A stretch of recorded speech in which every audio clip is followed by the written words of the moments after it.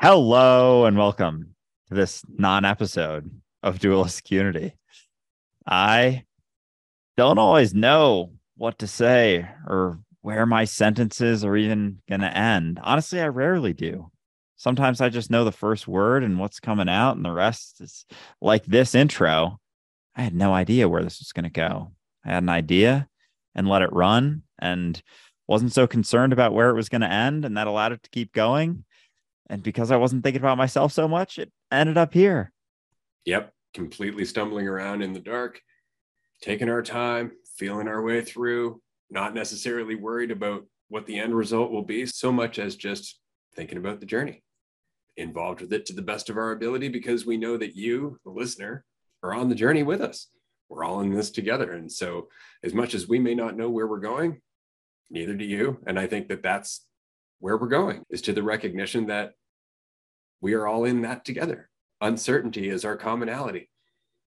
That all said, this non-episode, and we say it's a non-episode because it really is a non-episode. This wasn't something that happened on Dualistic Unity. This was an interview that we had with Scott Gazzoli at the Causing the Effect podcast. Scott was nice enough to share the footage of this episode with us, and so we wanted to share it with you. And so this is a non-episode in that it's not one of the numbered episodes that you will find in any of the seasons. It's just an extra. So we hope you enjoy our conversation with Scott. If you are interested in checking out any other podcasts, Causing the Effect podcast is a super insightful podcast. The discussions are awesome. This is the second time that we've been on it, and we really, really enjoy the conversations with Scott every single time. So we hope you enjoy this one as much as we did. Literally two of my favorite people in the podcasting space of Dualistic Unity. What up, motherfuckers? Chilling, man. How you doing? Love that we're back chatting with you. I'm very excited for this one. I was literally been waiting for this all week, and then I've been all out of the place. I couldn't go on DU on Monday, but I will be on there for season 4. And if you're listening to this is November's dropping. So next month, check out not only this season 4, but all the seasons. You guys have been absolutely crushing it. Andrew just moved to Costa Rica. Ray's still over there in Canada. And I think we're going to talk about today is the ego and how it involves more of these feelings. And I guess the question that popped into my mind is assessing whether what you feel is right or wrong. So there's this intuition that Andrew mentioned before we started speaking about feeling. And then there's the analytical side of like analyzing your feelings. How should somebody go about, is it even correct to go down that rabbit hole of analyzing how you feel and kind of categorizing, is it right or wrong? So the first place I usually take this conversation is the recognition that you don't have to have a label for everything that you go through, everything that you feel. Oftentimes, I think it's almost like a learned sort of practice that we have as human beings and growing up. And it's something that we're kind of indoctrinated with, that like, oh, there's certain feelings that are good, certain feelings that are bad. So you should try and feel good and avoid the bad ones, or, resist the bad ones, or try not to feel those. And for me, for so many years with things like worry, nervousness, mostly like nerves and things like that, it was something that I thought of as, a bad feeling. And so anytime I would start to get nervous, I would just wish that I wasn't. I would resist it. I would try and not be nervous, like think about things. So like, all right, if I can just stop being nervous, then, I'll be okay. And I'll be able to do this thing really well. And over time, or one of the early recognitions I had before I, started peeling back a lot of layers with myself relative to reality and all of those recognitions, is that there isn't actually anything wrong with those types of feelings. And I don't have to actively try to get rid of them. And actually trying to get rid of those quote unquote bad feelings, or even labeling them as bad, which inevitably leads to a sense of resistance, will only keep it around. Like one of my favorite quotes is, "What you resist persists." And that was my life for many years, was that I had all these feelings that I was experiencing. They would come up fairly often, and I thought that I shouldn't be feeling them because I thought they were bad, because our society labels them as, bad feelings, but they're just feelings. And we're going to get into a lot of nuance with this discussion as well, I'm sure. But at the end of the day, like, what you're feeling is just a feeling. Like, you don't have to label it as a good thing or a bad thing. It just is. And as you get closer to accepting and being able to more quickly accept things, or, not resist them, not try and suppress them, not try and get rid of them, you actually allow them to pass through you. Like acceptance kind of like opens a theoretical gate for the feeling to keep moving. But as long as you're resisting it, it's like that gate's closed, and that resistance kind of keeps it around because you're giving it so much attention, because you're like, I don't want to be feeling this. I don't want to be feeling this. And however your mind and brain, I'm sure there's some science behind the subconscious reaction to those feelings, and how much resistance really does just keep things around. But, the harder you fight for something to change and actively suppress something, oftentimes the more it stays around and the longer it stays around. So a big thing for me, and just to kick off this discussion, is recognizing that I don't have to label every feeling in any which way. I don't know what it's going to lead to. I don't necessarily know if it's actually good or bad. Maybe there's, comfortable feelings and uncomfortable feelings, but it doesn't mean that they're bad, because anytime I resist anything, it just sticks around longer. So the closer you can get to accepting, whatever arises, and let go of those labels, the more, peace and freedom and ease comes with that. Ray, anything you want to add to that?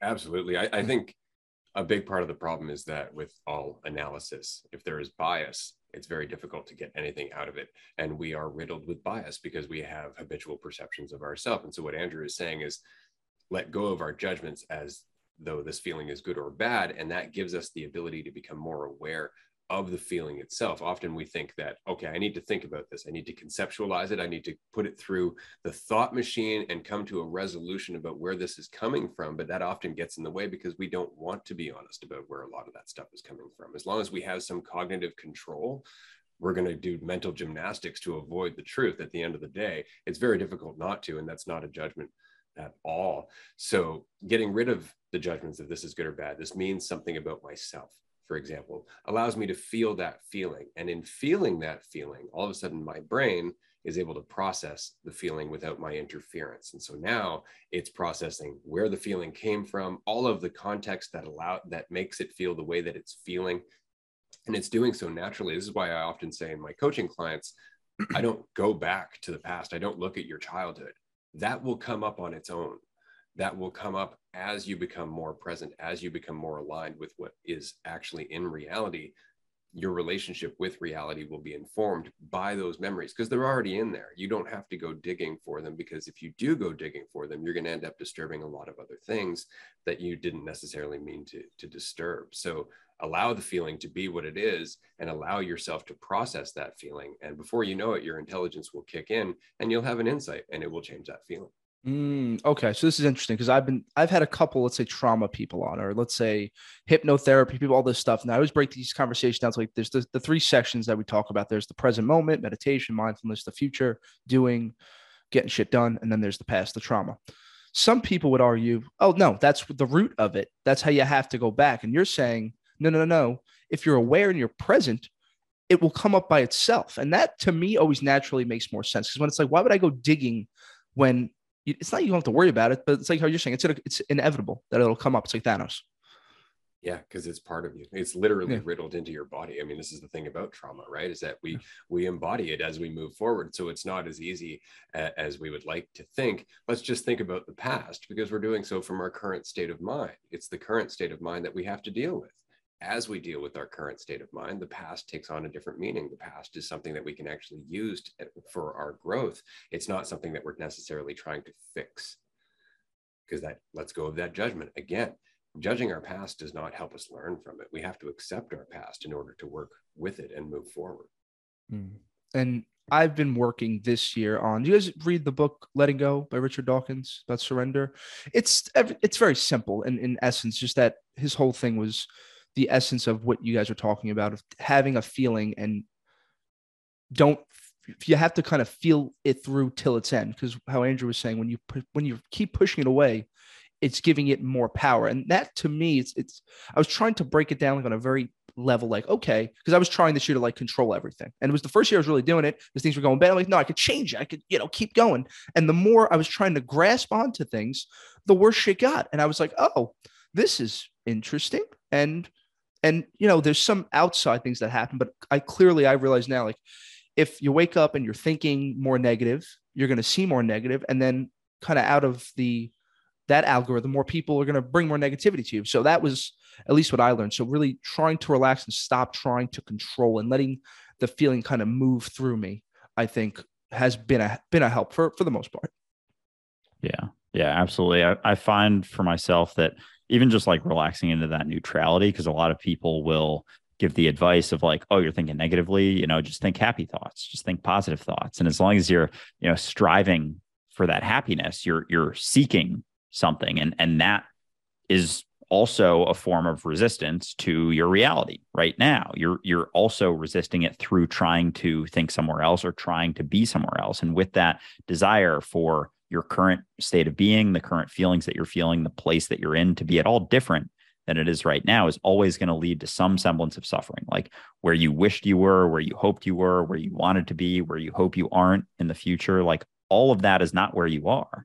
And so as long as you're striving for something else, trying to be happy, you're resisting where you're at. And that resistance, perpetuates those feelings that you're currently feeling. But it's like your ability to accept where you're at right now. On the other side of that is peace as you let go more and more of that resistance. And I think going back to the idea, and we talk about this a decent amount, we've actually had therapists on our podcast before and talked about the idea of trauma and the idea of, and kind of they're sort of like involved in the dualist unity community and had some shifts in their own perception, because typically like the narrative for therapists, from my understanding, at least, obviously not everyone, this is not meant to be like a total generalization, but that, there's the patient and there's something wrong with them based on what happened in the past and they have to fix them.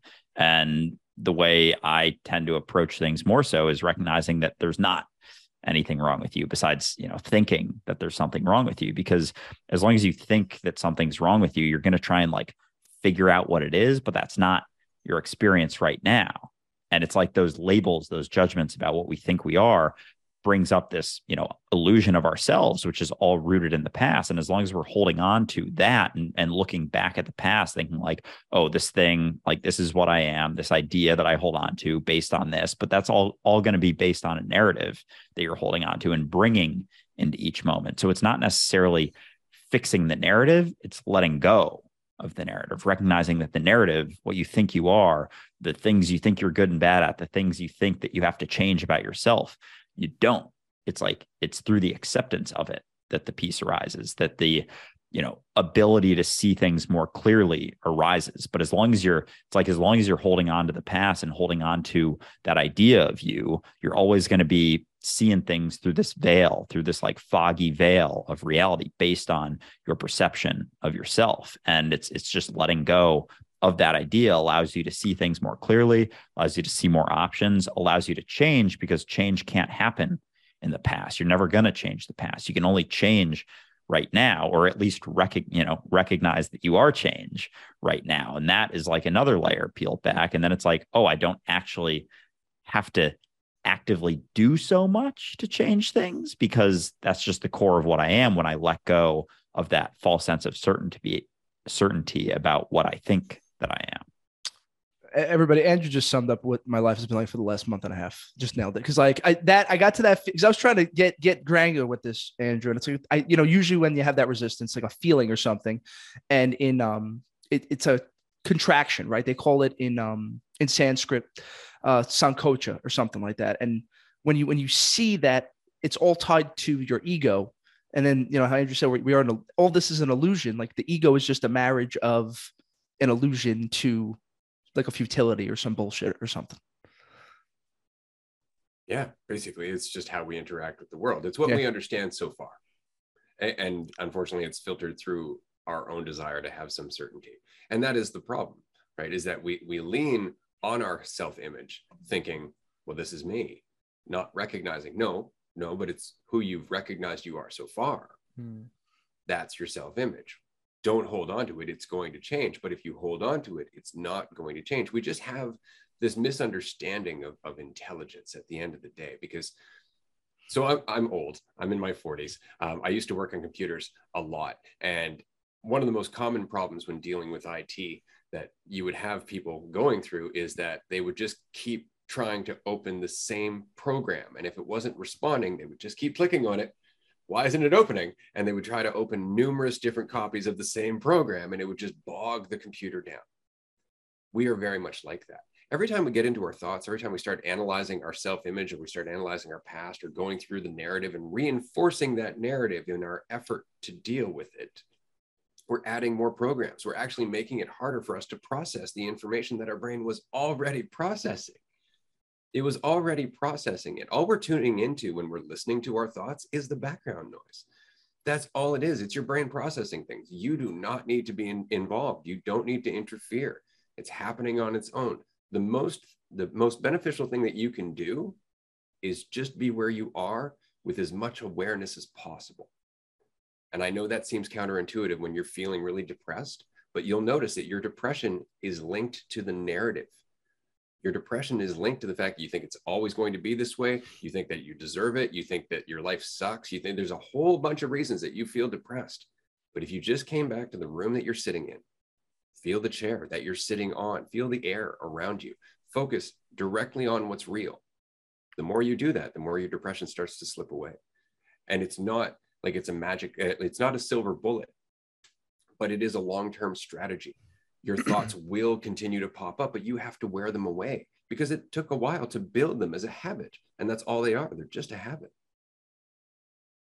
Yeah, because it's a question I ask people of your philosophy of dealing with these three stages of the past, the present, and the future. I could assume yours would say mostly stay in the present moment and everything else will kind of fix itself. It's that simple. Yeah, I would agree with that. It's not necessarily that it will fix itself, but that you will find the clarity and sensitivity to deal with each moment as it passes. You'll be able to dance instead of feeling like you're getting blindsided every step you take. And by no means is that an easy task, either staying present for the full day, because that's basically enlightenment. So, Andrew, how would you comment? Similar? It's all in the present? Yeah. Oh, definitely. Yeah. I think even beyond that is recognizing that, you are the present. You can't be anywhere else. You've never been anywhere else. You've never done anything outside of right now. And I think there's obviously like exercises that you can do to I think sometimes giving someone something to, kind of chew on can help as well. And this is something we talked about in our live show. Ray and I have been talking about this. I've been mentioning how every time I go through this sort of exercise, it's I feel like I'm tripping my balls off. And I'm like, holy shit, this is incredible. And it's the exercise of recognizing or imagining that you were just dropped on the planet, right now, just literally born into this moment. Scott, for example, right now, you're just dropped into, you got this podcast set up. You don't really know how it started, but now you're just talking to two other sentient beings that are able to comprehend things and speak and I don't even know. And I hope sentient isn't some egotistical word, because I kind of just said it thinking that it's just self-aware. Is it just self-aware?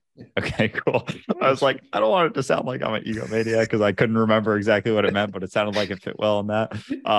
But yeah, that's an experience. And that's sort of the experience that woke me up, was it wasn't exactly that, but it was imagining that I didn't have a past. And in that moment, it hit me like a fucking freight train, the way that I was able to almost my whole idea of me just dropped in a moment when I imagined that I didn't have a past. And I was walking around New York, and I think I might have told this story on the last podcast we were on here, but it's one of the most freeing things you can recognize. And it's not to say that it's something you always need to keep in mind, or it's not absolutely not a cure all necessarily. And sometimes people have a much more difficult time recognizing that, but in certain mentalities, if it can hit you, or recognizing imagining you were just dropped onto Earth right now, and you're kind of in this state of awe, wow, Earth's a pretty crazy place, and I can move my hands and move my arms, and I can make these mouth sounds and walk around. All of a sudden, it's all of your ideas of what you enjoy doing or don't enjoy doing, the bar just gets dropped to the floor, and it's the most basic things are incredibly awe-inspiring. And it's kind of like the experience you have when you're on mushrooms or tripping, because there's not so much, opinion. idea of yourself, likes, dislikes, ideas about what you think you can and can't do. It's just like, it's kind of blank slate. And it's, you can get to a similar place in an experience like this, but you're able to sort of let go of that narrative. And all of a sudden you're basically free.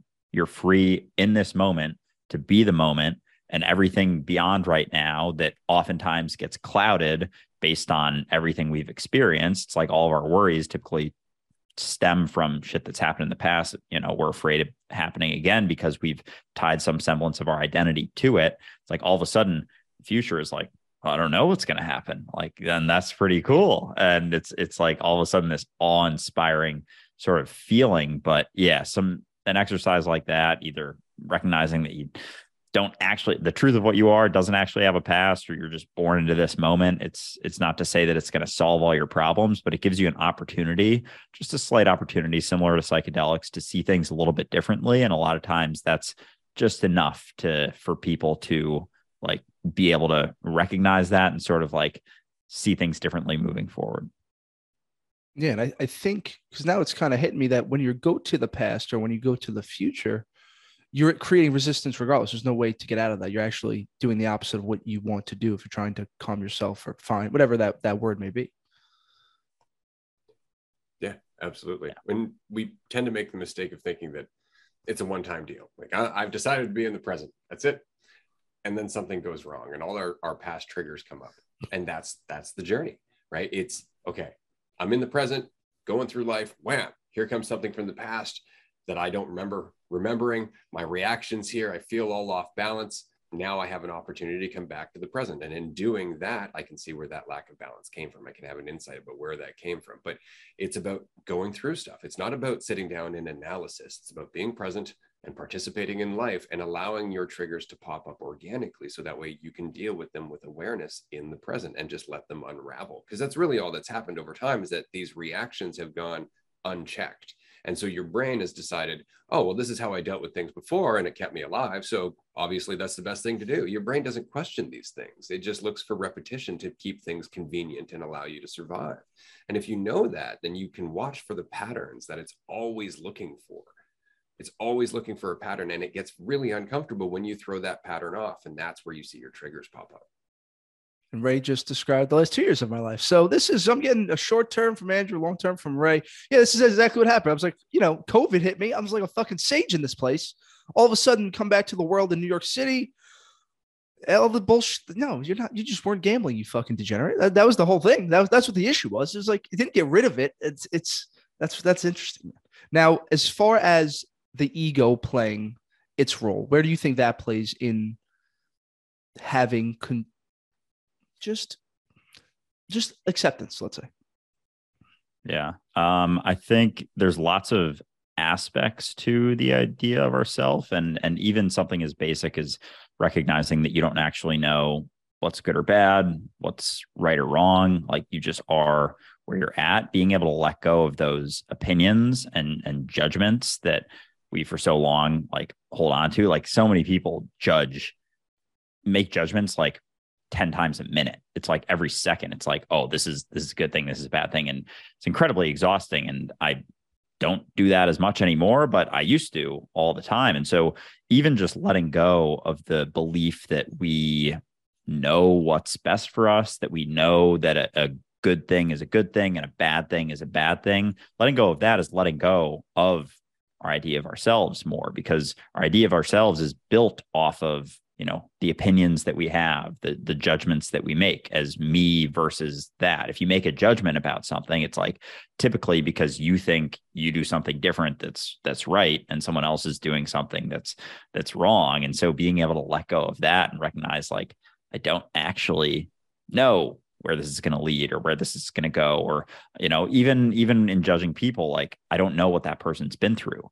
It's like our ego likes to think that we do almost, and like, oh, that person is doing an objectively wrong or bad thing. And it's like, you don't know what that person's been through. Maybe they just like went through a ton of shit in their life. And it's not to say that what they're doing is okay, but like, it's letting go of those immediate knee-jerk judgments kind of helps you to let go more and more of the idea of you without like having to think about letting go of the idea of you, it happens more naturally. And this is something else I wanted to bring up that Ray kind of touched on is like the idea of being present isn't being present. And I think sometimes people hold on to, oh, I got to be present, got to, focus on this. And there's a lot of freedom in recognizing that you don't have to, that idea of presence that we have, like, oh, I'm just Zen, I'm just, chilling, I'm, Eckhart Tolle or a monk sitting on a mountain, and like, that's being present. It's like your idea of being present is never going to be present. It isn't the reality of being present. Just like, the word water isn't water. The idea of a tree isn't actually a tree. And so as there's almost like a freedom and a peace in the recognition that you don't, like, there's nothing you should do. Like when you're doing something, that's what you're doing. Pay attention to that experience. If it's, a more present thing or a less present thing, doesn't matter, because you are the present. So as we let go of those ideas of what the present moment is and what we should be doing with our lives or shouldn't be doing with our lives, it's like you're always the present moment. So like letting go of your opinion about the way you think things should be or want things to be, or where you think you should be because you've gotten into spirituality and you started meditating and like, oh no, I'm getting caught up in bullshit. It's like in that moment, letting go of that opinion that you're getting caught up in bullshit, like that's the path right there. It's not getting beyond that, like getting back to presence. It's just letting go of your opinion that you're in the wrong place or feeling the wrong thing, or, in this experience you're going through in your life isn't what you should be going through. It's like letting go of those opinions is the path. It's not, that step beyond that we like to hold on to, like, oh, I need to get to presence. It's like, it's right there for the recognizing. Anything you want to add to that, Ray? Yeah, I'm going to take a tangent though. Just go, man. I see it in your face. I see you just, yeah. So it's so interesting because we tend to forget that the ego is necessary. Like the entirety of your experience is based on the perception of you being you, that there is an I separate from your reality that you're experiencing. But it's how committed you are to that idea of the I that really throws off your alignment with reality. If you really get into the idea of yourself, you're no longer in reality. And there is that spectrum. And so thinking about yourself creates a sense of lack. Andrew was just saying that we are the present moment. And that is true. We are the phenomenon of a present moment, an observer and the observed. We are the whole thing. There's no separation between the observer and the observed. There's just the perception of one. And so we are already whole. We're already the present. But as soon as we think of me, there's the other. We have just conceptually made a division between ourselves and the experience that we're having. And that division creates a sense of lack because now we are no longer complete. We've divided ourselves into ideas. And so as soon as we overinvest in that, we start chasing things, whether it be distractions or things that offer value or things that offer certainty. We start chasing because our idea of ourself creates a sense of urgency because it's never complete. It can't ever be complete because it is immediately divisive. So if you can recognize that, then it's just about not getting overly committed to your idea of yourself. It's not about getting rid of the past. It's about taking it less seriously. It's not about getting rid of what happens or avoiding negative things. It's about getting rid of the distortion, your judgment, and all that other stuff that gets in the way because you're thinking about yourself. If you can do that, then you're in constant flow state. But to get there, considering how much we oscillate in and out of confusion, there's a lot of refinement that needs to happen. There's a lot of going back and forth so you can find that sense of balance, that sense of sensitivity and equilibrium in the present moment. You got to go in and out of the present moment first to finally figure out, oh, that's what it feels like. And then it becomes self-refining. You get closer and closer and closer each time because you can recognize it when you're going through it. Is there a technique that you guys have maybe coached or given advice to a person that's sitting here going, these guys are just saying, just let go. It's fucking simple. But is there a technique that you guys have used? Yeah, I think a go-to for me is just like the state of questioning. We have an opportunity probably thousands of times a day to question what we think is the truth, be it about ourselves or about reality or about someone else, about other people, or about a situation that we're going through. Like we naturally tend to, because this is, how our societies run and what we're taught over time to, judge things. And so in each moment, being able to recognize that your thoughts about the way things are never, ever going to be the truth of what they are. Like the Krishnamurti quote, the description is never going to be the described. And so when you exist in that constant state of questioning and recognize that any thoughts that come up about especially about yourself, because I think that's kind of the root that inherently divides us, is we have this idea of me and the idea of our environment. And the reality is there's no division between that. But to get to that place, like, you got to let go of you. You can't just believe that your environment is you, because that I kind of got caught up in that for a while before I recognized that, oh, it comes back to letting go of me. I was listening to Alan Watts and hearing like, there's no division between you are your environment. I was like, yeah, Andrew is the environment. Andrew is the universe experiencing itself. And it's like, no, there's no Andrew.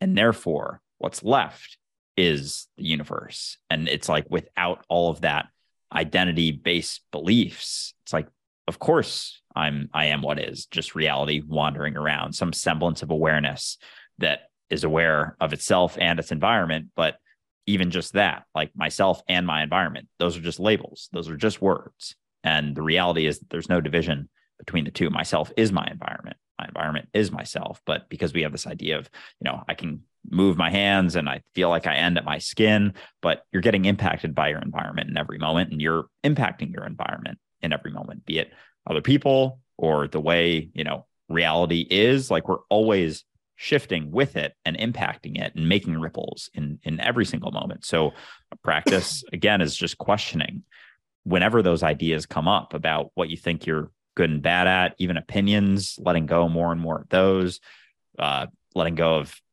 favorites. Not to say that you have to, but it's an option. And the more you see that, like, oh, that's just, a belief, that's just an idea, that's just a concept that I'm holding on to. It's like, as you peel more and more of those back, there isn't so many layers that's separating you from your perception of your environment. So yeah, a constant state of questioning, I think, is a great place to start, because recognizing unity comes from or through letting go of the idea of you as something separate from reality. Yeah. And I've never heard that technique, and it just makes so much sense to me, because it's just, you even, I could feel it, like you're dissolving your thoughts in a way of like through to get to kind of that core, as we would say. What about you, Ray? I know you got, putting it. Yeah, I really like that, because again, you need to find a state of clarity. It's that state of clarity that allows you to process what you're going through. If you're confused, that's the problem. I say this to my daughter all the time, because she homeschools. And so we work on math, and occasionally she'll get frustrated with her math. And as soon as she's frustrated, there's no more math. And it's because the frustration's in the way. She's looking at herself. And so she can't process the problem because she's in the way of the problem. And so this is something that's important to keep in mind. But I'd like to tell your listener a little bit about myself quickly, because I know it's one thing to be listening to us and to go, oh, okay, well, this all sounds very simple. I'm sure it's very easy to say. None of what I'm saying comes from anything other than going through hell.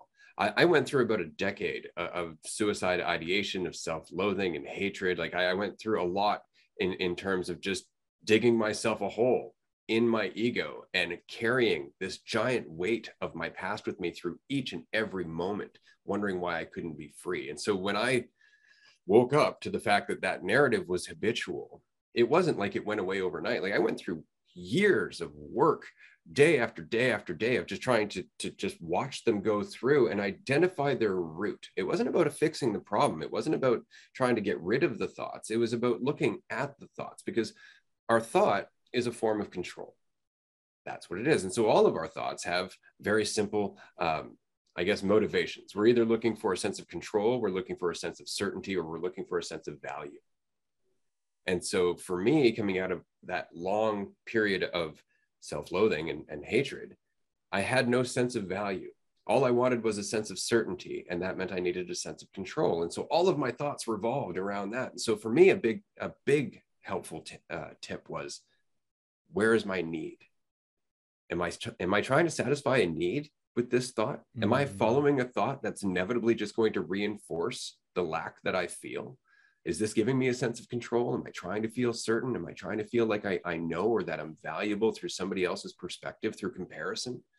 And so just looking at my need in self-honesty day after day after day, eventually those thoughts started to just wear away because you could see where they were coming from. You could see the man behind the curtain, and it wasn't the great and powerful Oz. They were just habitual thoughts that I had picked up over time, and they were based on me feeling like I wasn't enough. You do that long enough, it actually starts to feel like you are thinking intelligently while you go through these habitual thoughts, but you're not. You're not. It's just that you're so good at it because you've done it for so long.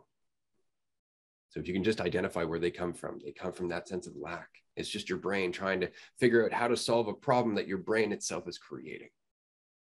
And so that all said, I created what we laughingly call Ray's Holy Trinity, which is really just relax, pay attention, and be yourself. And that's what I used to repeat to myself. Not those three things, but it would depend what I was going through. If I was worried about judgment, for example, it would be yourself, which means stop thinking about yourself, stop thinking about what everybody thinks about you. Just do whatever it is you're doing and let it play out, right? Pay attention, kind of the same thing. If you're lost in your thought, come back to where you are, come back to the moment that you're in, feel your hands doing the work that they're doing, or look at the screen that you're typing, or listen to the person who's talking rather than listen to your thoughts about what you think that person is thinking about you while they're talking. It all just comes back to coming back to the moment. And so that's really it. It's just practice, practice, practice. And it doesn't feel like you're making progress for the longest time. For the first year of going through this, it felt like I was climbing uphill through mud. Like it was the hardest thing, man, because you're going through it. It makes sense to you, but it doesn't feel like it's working. And it doesn't feel like it's working because there's so much behind it. It took a whole lifetime to build the way that you think. It's not going to go away overnight. But if you honestly are committed to if you're just tired of perpetuating the division that's causing you pain, that's all you need. Everything else takes care of itself. Just don't lose hope. Stop judging your progress and let it play out. And at some point, you're going to look back in a moment of clarity and it's all going to make sense. And you're going to look back at all of your demons and you're going to see that they're angels because you made them angels. Ray, you just crushed that whole thing. Yeah, because I'm laughing because this was my life this year. I had these perpetuating thoughts. You're everybody's asshole, right? So I created this whole thing. And the second I got mugged or hit, whatever you want to call it, it just kind of clicked. It's very odd. I don't know why. It clicked. And I was getting very angry about work. You're taken advantage of. You're not paid, all this stuff. Went to my boss's office the third day, black-eyed, not angry at him, just angry in life. And I'm like, listen, I made up this whole situation. I'm like, I'm going to go ask for basically $150,000 in the next 3 weeks. This is the way it is. Or I'm going to I need to speak up in a nice, calm manner. I go in there, lay it out to him. And in my head, 75-year-old, very cheap Jewish man, I'm like, my job's done. This is the end. I'm going to go to Costa Rica with Andrew and I'm just going to be selling melons or something. The way he reacted, he started crying. He apologized that got so upset, so angry, sent me a check 2 weeks later. And I was like, what the fuck is going on? I'd made up a whole thing. And it's not even making up the whole thing. It's about how you were saying, sitting in it for 3 months. People were getting the brunt of it. I made up the whole thing in my head. It's just, I was so shook by that. And I was like, wow, I really got to start looking closer at the story. Cause I think I'm probably too much analyzing, right? I can't imagine what your fucking mind looked like when you were rolling through that shit. It was ugly. I'm just going to say it was ugly. But again, that's kind of the saving grace at the end of the day, because if it wasn't for all that ugly shit, I wouldn't be able to say this stuff. And again, that's the thing is when Andrew first came up and met me in June, he had an idea of me like, oh, Ray's read a lot of books. Ray's, talked to a lot of people about this stuff. And as we got to know each other over that weekend, and I'm just telling him about some of the stupid shit I've gone through in my life, just some of the things that I've done or believed in or invested in terms of a strategy or an idea of myself. And more, he's looking at me going, oh, so you just kept running into walls and you're really just talking about all the walls and how much they suck. I'm like, yeah, that's the only way to really get that. Because you can tell when somebody is telling you something that they haven't lived. And this is the problem with a lot of counselors. And I know I'm married to one. She admits the very same thing. Education doesn't equal self-awareness, right? Knowing that there are certain disorders doesn't make you self-honest. And that's really important because if you're not going to do the work that you need to do to be able to relate to other people, which is really what a therapeutic relationship is. It's a relationship of vulnerability. It's where you and I can recognize that we're both in the same shit together. It might be different in terms of its details, but we both exist and have the entirety of the human experience to deal with and all of that uncertainty. And on that, we are absolutely equal and we can relate. And that's where we start to grow. how do we get more self-aware, get to the more present moment when it seems that we live in a world that is trying to pull us out of the present moment? If you agree with that.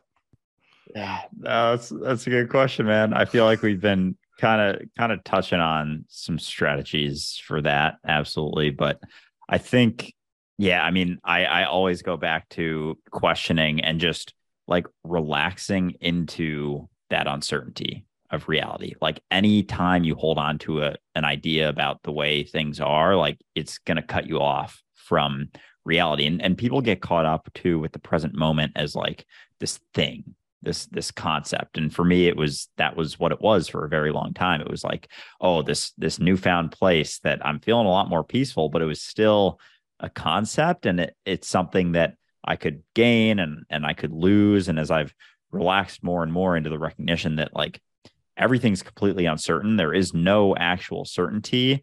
And besides the recognition that I am the present moment, which is like what's left when you question those ideas into oblivion. And again, not to say that like they fully go away or that, you should have no idea of yourself, because that's essentially impossible. Like our ability to, like, as Ray said before, the ego is not a bad thing. Our ability to have this experience of the illusion of duality is like the ego is a intrinsically necessary part of that illusion, but all of the stuff that comes with it and the ideas that we've held on to don't necessarily have to. And so I think the more we're able to just relax into that, and the more I go through things, and especially with meeting Ray and having this idea, because we had a fucking podcast for like 9 months together, and my idea was so fucking off of him. Like it was great. And Scott, I'm excited for you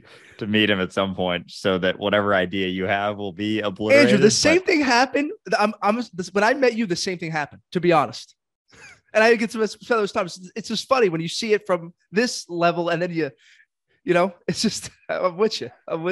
It's crazy, like how often we walk around with ideas of like what other people are and how other people see us, and being able to recognize that it's never the truth of what you are. There's a lot of peace, a lot of freedom, a lot of ability to just get into like recognize that flow state and be aligned with how reality is. And I know some people close to me, people I've worked with who, they cling so tightly to that sense of certainty. And they're like, oh, if I can just, figure out this person whispered something about me, if I can just figure out what it is, then, and I'm like, what is, then what? It's like, well, then I'll know whether or not to, hang out with them again. And it's like, yeah, but do you realize that whatever they're thinking is like, that's their thing. It doesn't have to be your thing. They're just seeing you. They're seeing, whether they recognize it or not, they're just looking at themselves when they see you, and they're utilizing you as something that they, don't want to see in themselves, or they do want to see in themselves. And like, that's for the most part what it comes down to, is like, whether we know it or not, that the truth is that we are seeing ourselves when we see quote unquote other people. But even when we don't recognize that, we're still just utilizing everyone and everything in reality as a reflection of ourselves. So like the more we can let go of the need to figure out what's going on and just recognize, this is how I kicked off a recent episode, but like the more more and more I've been recognizing that I don't have to figure out what's going on, what other people think of me, what this situation is going to lead to, because I'm more clearly recognizing that I am what's going on. Like I've always been what's going on. This situation is what's going on. And when we let go of the labels, of the ideas about how we think it's going or how we think it should go, and recognize that I don't know how it should be going. I don't know where it's going to go. I don't know what this is going to lead to. And in that's like the beauty of life right there, is the uncertainty. Like the uncertainty is intrinsically tied to the beauty of life. With certainty comes a self-created comfortable prison, and there is no beauty in certainty because it's just fixed. It's like a stale prison cell. But uncertainty is absolutely beautiful. It's like closer to, nature, the way nature is and grows and everything. It's like it doesn't know where it's going, but it just keeps going. And that's what we are, because we are nature. And I don't know where I'm going, and there's beauty in that. But if I thought I did, if I knew like in 5 years exactly where I was going to be, like what would be the point of living through that? Ray, I'm waiting for you to just drop some shit as usual. No, that was really well said. I just Yeah. wanted to say that was fantastically said. But it's also really important to remember that the world that we live in right now is the embodiment of a mentality that we're trying to get out of. Like, it's really important to remember that while you are trying to get out of your ego, you learned that ego from a system or from a culture that has invested in it for thousands of years in many, many different ways. And it's been the root of almost all of our suffering. It's also the root of our government and our economy and everything else. It's always that sense of lack. It's always that sense of division, that sense of comparison and competition. And so the entirety of the world is based on us not recognizing that we're one, on us not being present and clear enough to actually get along together. And so a very smart gentleman once said that you should be in the world, but not of it. And that's very much the mentality that I go forward with. I am in the world. I interact with it on a daily basis.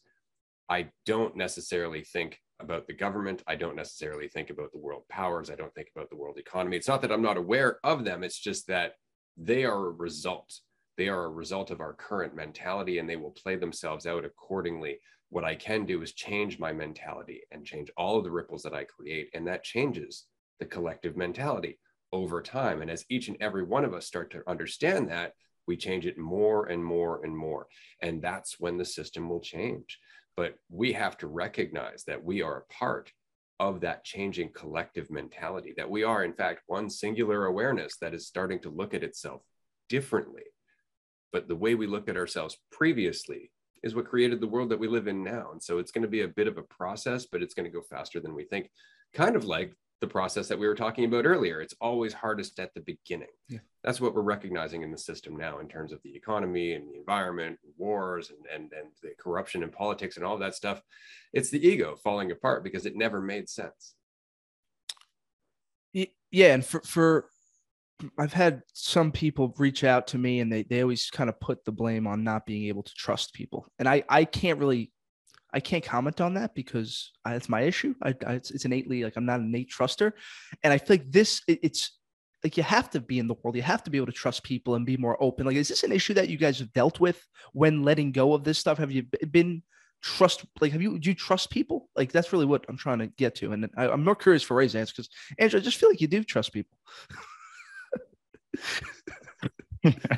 Yeah, I can kick this off because I think a lot of times too, I think of this along the lines of how people, when I say something about letting go of your past, or, the idea of you is never the truth, or you're never what you think you are, I'm not Andrew, because Andrew's just an idea that exists differently inside of everyone else's mind. People immediately jump to like, oh, you're disassociating, bro. Like, that's not healthy. Like, come back to reality. And it's like that mentality that believing the illusions to be the truth, believing the labels to be the truth, is inherently cutting you off from reality, because it's the belief that you're something within reality or that's experiencing reality, and it's not recognizing that you are reality. And beyond all of the divisive labels that conceptually divide us, like, that's what's left is reality. And so when it comes to trust, I think it's another kind of like a misconception, I guess, with letting go more and more of your guard, is like, oh, you're not as sensitive to things. And it's like you're way more sensitive. And it's not that there's the fear-based like worry about what's going to happen. It's just like raw awareness. And it's like you're able to almost tap in more easily to the vibe in the room, or the vibe of a person, or the energy they're embodying, or whatever words you want to use. And so you're able to, because you're not holding on to ideas that cut you off from the experience of reality with a person that maybe isn't super trustworthy, or a situation that maybe doesn't feel quite right. As long as you're holding on to ideas about the way you think the situation is, or how it should be going or shouldn't be going, or whatever, like, you're not able to be as sensitive to the experience. And it's like we mentioned like an example of a deer in nature a couple episodes ago, just recognizing that it's not afraid of its environment. It's just there, probably, not thinking too much besides like, oh, this grass tastes good or whatever. But as soon as there's like a rustle in the leaves or a predator, potentially getting close to it, which is probably a lot further away than we'd be able to recognize a predator being, because it's not holding on to these ideas. There's a lot of sensitivity. So it's not that there's like fear and then it notices and then it's like, oh shit, I got to run away. It's like, it's just always aware, but it's not afraid. And being able to let go of that fear and worry that cuts you off from your experience of reality allows you to be more sensitive to it. And so it's like you're more aware and more able to tap into the recognition of like whether or not you should trust someone without being afraid of them. Because you're not afraid, it allows you to tap in to that sensitivity. Okay. That's interesting, because if you look at a deer in the headlights, they are actually stopping to think about what's happening. They're like, I've never seen this before. And as a result, they're not just doing what they would normally do, which is get out of the way, right? They're stopped. They're frozen in confusion. And that's what ends up working against them. But to go back to your question, Scott, no, I would say I'm not a trusting person.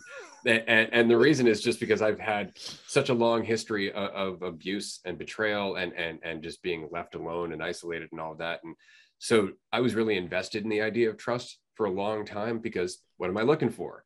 Certainty, value, right? Worth, and a sense of worth. That's right. That's exactly what I'm looking for. And so if somebody trusts me, I have value.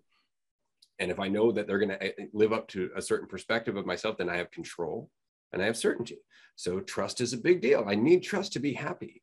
And then, of course, every time you invest in somebody and try to trust them and they don't do what you expect, it crushes you. And so it dawned on me that that's not really trust, that's expectation. Like, I'm not really trusting somebody. I'm expecting them to live up to what I think they're going to live up to. And I'm basing my happiness on it. And that's unreasonable. It doesn't work. And so letting go of my expectations, recognizing that the person I'm talking to is exactly like me. It's exactly like me. And they may not think like I do currently, but they may think like I have done previously when I was more needy or more confused or a little less aware of other people. And so they're going to do whatever is in their best interest based on what they understand about themselves and the world. That is what I trust people to do. So it's not necessarily a trust in terms of, oh, I can trust this person to behave a certain way. No, I can have faith that this person is going to behave however they see fit. And if I have awareness, then I can move with that. It's not necessarily that they're a bad person just because, they're doing something that I prefer they don't, because that's typically the response. Oh, this person broke my trust. Well, why'd you have that expectation? Why are you holding them up to this bar? Right? For your own benefit at the end of the day. And now you're going to vilify them again for your own benefit because it makes you feel morally superior. And that's the whole point. It becomes this entire different game. It's kind of like the philosophy I have that if somebody comes up to me and they're like, hey man, can I borrow $20? I just assume that I've lost that $20. Like, I just give them the $20 if I can spare it. And I don't assume I'm going to get it back. Why? Because then I'm going to worry about it. And if I can't spare it, why am I lending it out to begin with? Mm-hmm. Right? If I can spare it, then I can spare it. And if it comes back, it comes back. And if it doesn't, it doesn't. And that's the easiest way that I can deal with my life, is just to be self-honest about my situation and assume that things are going to work out one way or another. But if I'm overcompensating or if I'm overextending myself one way or another, that's on me. That's on me. And it's the reason I get hurt. It's because I set myself up. I stand on a chair and I wait for somebody to come over and kick it out from under me. And I like how you just use your own technique to walk us through trust, because you found out like what, and that's me too, having trust issues, let's say, certainty. And I like how you said that expectation. It's not, you're not looking for trust, you're looking for an expectation. Control. So I'll tell you guys what happened. I'll tell you, I met my father for the first time in like 4 to 5 years in June. And it didn't go well. This was part of the whole fucking, the whole downpour here, and see him for the first time. And the first thing he says was, I'm doing comedy. I was doing the comedy bit, and I have a 10-minute bit that I won that I was very proud of. It was the best day of my life. We're in Caroline's, 400 people, fucking hit it. It was amazing. What happened was he saw it. And the first thing he says to me was, well, I got to tell you something. You really shouldn't have said any of that. He makes it about him. And I fucking, in Peter Luger's Andrew, in the fucking steakhouse. I fucking exploded. I lost my shit. And I was just so hurt that, like, you know, you're looking for something here. What is that the first thing that comes out of your mouth is making it about you? And that's kind of also what, I don't know why that popped up. It's talking about trust, but that was ultra annoying. But I guess I shouldn't, if I didn't have an expectation of hearing something different, or if I let go of that, I would have been in a better place. I think, and I'm going to relate to you on this one because I kind of have the same history. I saw my dad, I think the last time I saw him, I was 7. Then he shit. Oh yeah. And then, 7? over the years, he made offers to come and see me, and he never did. He sent me a happy 16th birthday card on my 13th birthday, that kind of thing. And so I went through a lot of that. I remember I was going for confirmation, and he promised he was going to be there. He would be there, and he didn't come. And then after the case, he's like, I don't see why it's that important anyway. And so over time, as you let go of this idea of what a father is supposed to be, and thanks Disney for that programming, and you recognize that there is no actual manual. There is no book that says this is what a father is supposed to be. I know I'm a dad. Nobody ever told me. It's that you have to figure it out as you go. And that's largely a reflection on how much work you've done on yourself at the end of the day. But going through all that, I remember when my daughter was born, I was near 30 at the time. And I figured I should probably tell this guy that he's a grandfather. He may want to know. And so I tracked him down, found his number, gave him a call. We were on the phone for about 5 minutes. He's like, what are you doing? I'm like, I run a web design and marketing company at the time. And he's like, I need a website. Do you think you can give me a deal? And that was exactly how the conversation went. He didn't give a shit about his granddaughter. He didn't ask me, like, what have you been up to for the last 30 years? Right? It was nothing about anything to do with me. And it didn't bother me at all because I knew that was more than likely going to be the case, because we have this tendency of forgetting who a person has been for the entire time we've known them. We want to see them as something else because that makes us feel like we can be happy with our lives. But then we end up with this cognitive dissonance because they're not that thing and we didn't need them to be. That's the problem, is that we think we thought we did. We were okay without them. It could have been worse. We could have ended up with them. Mm-hmm. Right? And that would have been far worse if you think about the character it takes to leave a kid behind. Do you really want to look back at your past of what it could have been living with that person? And so I dodged a bullet, but I couldn't have seen that so long as I was living with this expectation of what a father should be and then feeling sorry for myself because I didn't have it. That is what the third thing my father said to me is, could you give me some clients? Yeah, Dad, I'll give you my billionaire clients, because that's what, go fuck yourself. No. And that was that I would say it sounds like your dad made it clear. Like the issue, my father, like he really, I could tell he wants to, but he just so, now keep in mind, guys, my father put his father in jail for 20 years, ratted on him in the RICO case, whatever. I can only imagine what the fuck they were doing. They were not selling coffee. They were selling cocaine together. So I can only imagine, and I guess looking at it that way, I've never even thought about it. Like from what did he go through to get to that level of thinking that the only way, like every time I see my father, it was like, well, let's get prostitutes or let's go gamble or let's just do some coke. And it's like, what? And the apple doesn't fall far from the tree, but this at is the how same we cope. Yeah. It's just, I guess I see myself growing. And my question, the issue I have now is like, do I just exit out? Cause I know he's trying, but I just can't be near him. It's like, I would like to just so now it's just been more like, all right, I'll text you, but I can't really stand being near you. That's exactly what happened. The cognitive distance. Every time I see him, I'm like, I really just don't like this guy. Like, yeah. So don't. That's my advice. Yeah. Is don't until you can. Yeah. I think that's really important. Is to recognize, like when I contacted my dad the last time, I was stoked that it didn't bother me at all. And at that point, I'm like, I don't need to talk to him again. Right. And I needed to see that. I needed to let it stop bothering me. But for the longest time, I couldn't have made that call. And I knew that because I was still entrapped by it. I was still thinking about myself and the relationship and all that. And so all those triggers were there. So it's like, with low vibe people or negative people, if they're still affecting you, if you're still unbalanced and you're not able to just disregard what they're saying as being egotistical and driven by need, don't go near those people until you recognize it clearly, because then they can't sway you. Then you can actually go in and you can get a clear look at where they're coming from. And then it becomes even easier to deal with them because it becomes obvious what they're playing out. But until it's obvious, avoid those people, work on yourself. And then when it's clear, go back and have some fun with it. You can use it as like a test. If I go near him next year, maybe I'll be less annoyed because he caught me and it was a rough time. It was a rough time. And I went out of control after that. Okay. Yep. Bad gym day. That's it. It was just a little bit of a tough one. No, man, that's crazy. Andrew, anything you want to add to that? I know we just forgot about you and your, because it looks from Instagram, Andrew, it looks like you have the perfect family, the perfect mom. It's like I can't be near my mom for longer than like an hour. It's like you're doing hikes with your mother. I threw my mother up a fucking mountain. No, we absolutely have our back and forths. I think we've just had so many without like giving up that we're able to work through. Like especially after I, woke up.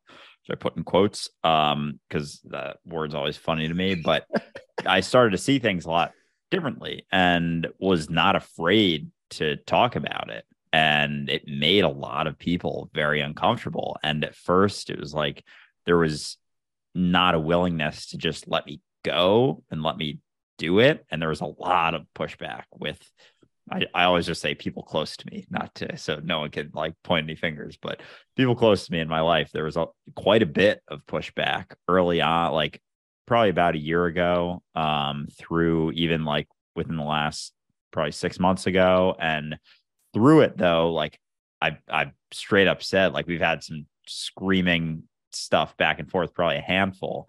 And I'm like, I'm not changing what I do. Like I understand you guys, it makes you uncomfortable because you have this idea of yourself that is tied to me and you're worried, you're still concerned about what people think of you. And like, I'm not as much anymore. So like, if you want to put their happiness above mine and care more about what they're doing than me, like I'm not going to come around as much. Like straight up, I'm just not going to. Like it's just not going to happen. I don't need to deal with this shit. Like this is my accounts, my videos that I post.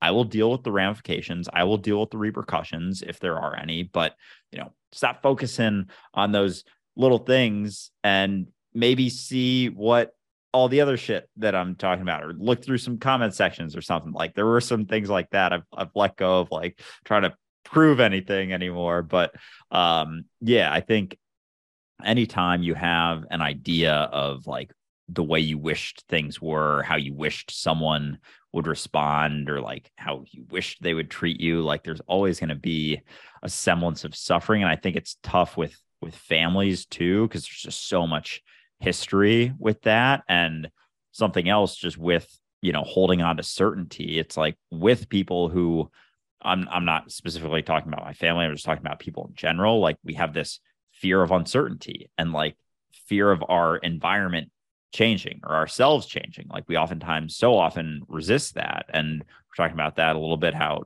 tied to procrastination that is. Being afraid of change and growth and whatnot leads to procrastination because we're resisting, the inevitable change that we always are in every single moment. But also people and their environment, like we're all a part of each other's environment. So as our ideas of ourselves that other people have begin to shift and change, it's inevitably going to make people uncomfortable because their environment is no longer certain. That idea they had of me of being like, golden boy growing up that never made any mistakes and never broke any fucking rules, all of a sudden is talking about illegal drugs and how, believing in God is reinforcing your anxiety and depression. Like, where is this coming from? Like, what the fuck is going on? And saying all this crazy shit that, whatever, that people who are caught up in illusions of themselves are going to have a tough time holding on to. Like all of a sudden there's a drastic shift in their environment. And so it's not me necessarily, it's their perception of me, their perception of their environment. So, bringing it back, like being able to have empathy for those people and seeing where they're coming from and being able to see, their history of their lives and, what they're maybe going through right now and why they're responding in this way and not necessarily giving up. I think there's a point where you do, and you're just like, I don't need to deal with this shit anymore. And that's always an option, always available. But you can also, when there is some maybe opportunity to continue working through, like let go of your desire to change them. And like, no matter what you're saying, what you're talking about, what you're going through, like you're always dropping seeds, always shifting things, whether you feel like you are or not, no matter how much resistance you're getting, like you're still able to keep doing you and keep talking about what you're doing, and inevitably that's going to shift things. And I've found,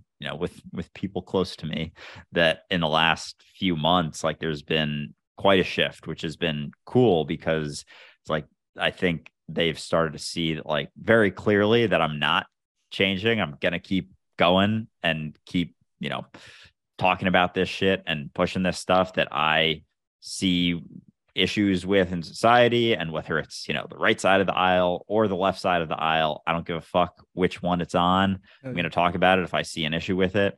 If I see people getting caught up in illusions, see people perpetuating their own suffering through that stuff, I'm going to keep talking about it and keep calling it out. So you can either hop on or hop off, but train's going to keep moving. But getting to that point, was this a long process of really just saying, I know I have some controversial, I mean, everything you say, I love all your shit. I'm like, yeah, let's fucking go. But I could see how I forgot about normal people. Has this been a process of dissolving what people think and just having to say, fuck it? Oh yeah, massive, huge process. Like Ray's talked about a little bit about his past, I know, but like I was so caught up in what people thought of me growing up, like especially in high school, probably about 10 years ago, 14, 15, 16 years old. Like I was incredibly quiet in high school, and it's because I was always worried about what people thought of me. So if I, said what I wanted to say or spoke my mind, I risked people judging me. I risked people having a negative opinion of me. And that was my biggest fear, was people not that I wanted people to like me or everyone to like me. It was that I didn't want anyone to dislike me. So how can you do that? By not saying shit, by just, being the nice, quiet kid who plays sports and stuff. And it's like, no one's going to dislike that kid, but also you're going to perpetuate a lot of your own suffering because you're trying to be something for everyone besides yourself. And so over time, I sort of recognized that, it's actually a super egotistical way of living, thinking that everyone's fucking thinking about you all the time, because you're always thinking about you and afraid of it. And, there's a degree of that that's going to create a manipulative type behavior that's not going to be true to you. And you're always going to be acting in a way, hoping that, people are going to have this specific perception of you or not have a specific perception of you. And so as I recognize more clearly that, people aren't thinking about me as much, that was like a freeing recognition. And then it was like, oh, I'm creating a lot of my own suffering, and, their opinions of me are kind of their deal. Like, it's not really my problem. Like, that was a little more freeing. And then, eventually recognize that this whole fucking idea of Andrew is just a total illusion and not actually what I am. And any idea that anyone holds on to isn't the truth of what I am. And any idea that I hold on to isn't the truth of what I am. And that was, one of the eventually deeper things that led me to Ray and talking about all this stuff. But there's definitely been a massive process in letting go of my fear of what other people think of me. Oh, so we all fucking shared some deep shit on this one. This was good, man. Yo, dude, thank you guys so much for joining me, and just I forgot how fucking awesome it is to do this stuff with you guys. So we can't do Anytime, it. brother. Can't let this shit sit. Yeah, man. You guys have gotten fucking pretty good though with the back and forth. I feel the dualistic unity between you two guys. But everybody, please check it out. Great stuff. Season 4 is coming out next month. I'll be on season 4, but check out everything before. That's it, everybody. As always, stay safe, stay positive, stay blessed. We'll talk to you later. Bye-bye.